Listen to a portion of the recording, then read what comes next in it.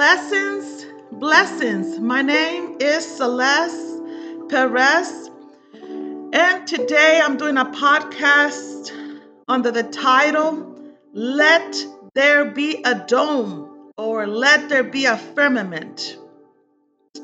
I pray that in the name of Jesus, every person listening to this podcast may be blessed and encouraged. Amen.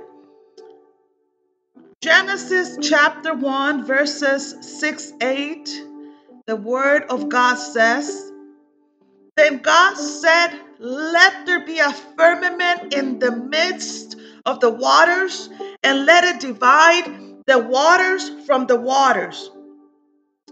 Thus God made the firmament and divided the waters which were under the firmament from the waters which were above the firmament, and it was so. And God called the firmament heaven. So the evening and the morning were the second day.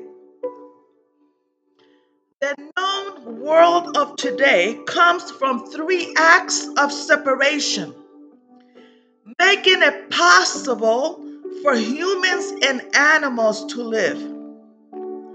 As we know, the first separation occurred on the first day when God separated day and night, demonstrating the fundamental order of time and space.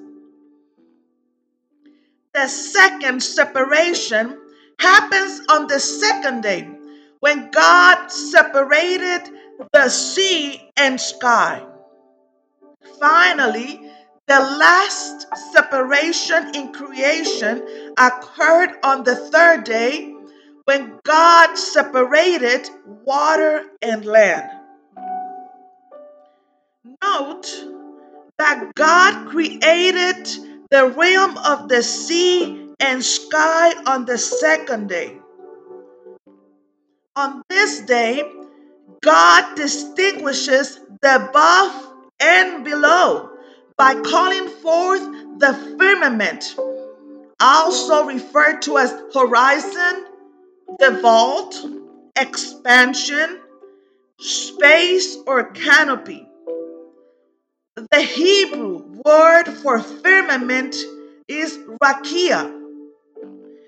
In the ancient Near Eastern world, the dome or firmament was a divider between the heavens and the earth. The dome was considered to the Israelites a vault of heaven that supported the waters above, which appearance resembled a visible arc in the sky. The psalmist confirms that the dome or firmament is a divider. We see this in Psalms chapter 148, verse 4, where the psalmist says, Praise him, you heavens of heavens, and you waters above the heavens. Here, the waters are described as being above the heavens, which in Hebrew, the word is Samaim, just as Genesis chapter 1, verses 6-8 describes the waters as above the rakia. Verse 7 says that God made the firmament. The verb made in Hebrew is asa, which refers to God or Elohim making or producing something new. Without the dome or without the firmament, there was no division. And this was a massive body of water. So when the author says that God made the dome, it demonstrates to the readers that various processes took place between God declaring these words and the dome coming into existence. First, the massive body of water was separated in two parts. Then, after that separation, one part was placed below the dome.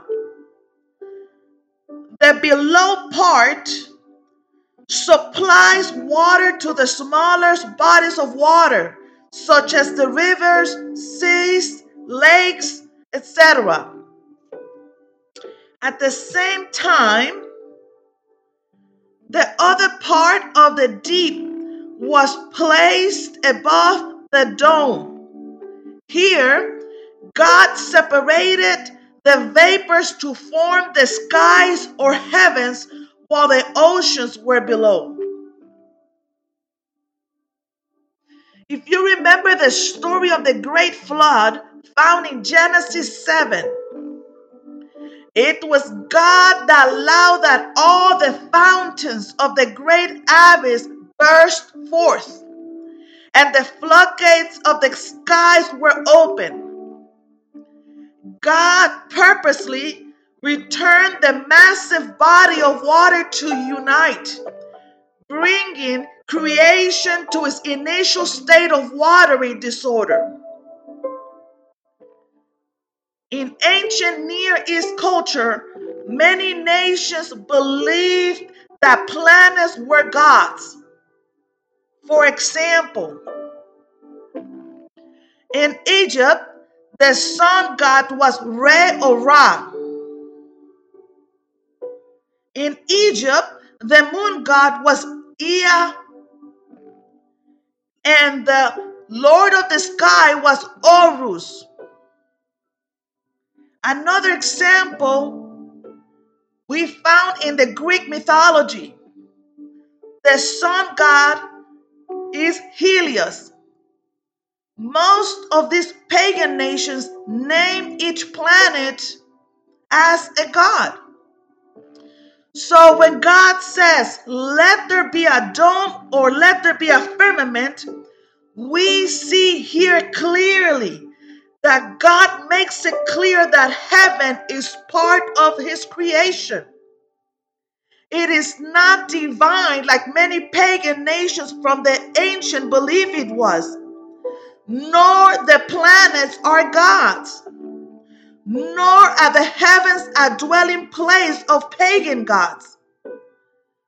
With this, I conclude with the words of King David found in Psalms chapter 19, verse 1, which says, "The heavens declare the glory of God, and the firmament shows his handiwork." Therefore, I encourage not to worship the created things, but worship God, the creator of the heavens and all the planets. Until next time, have a blessed day.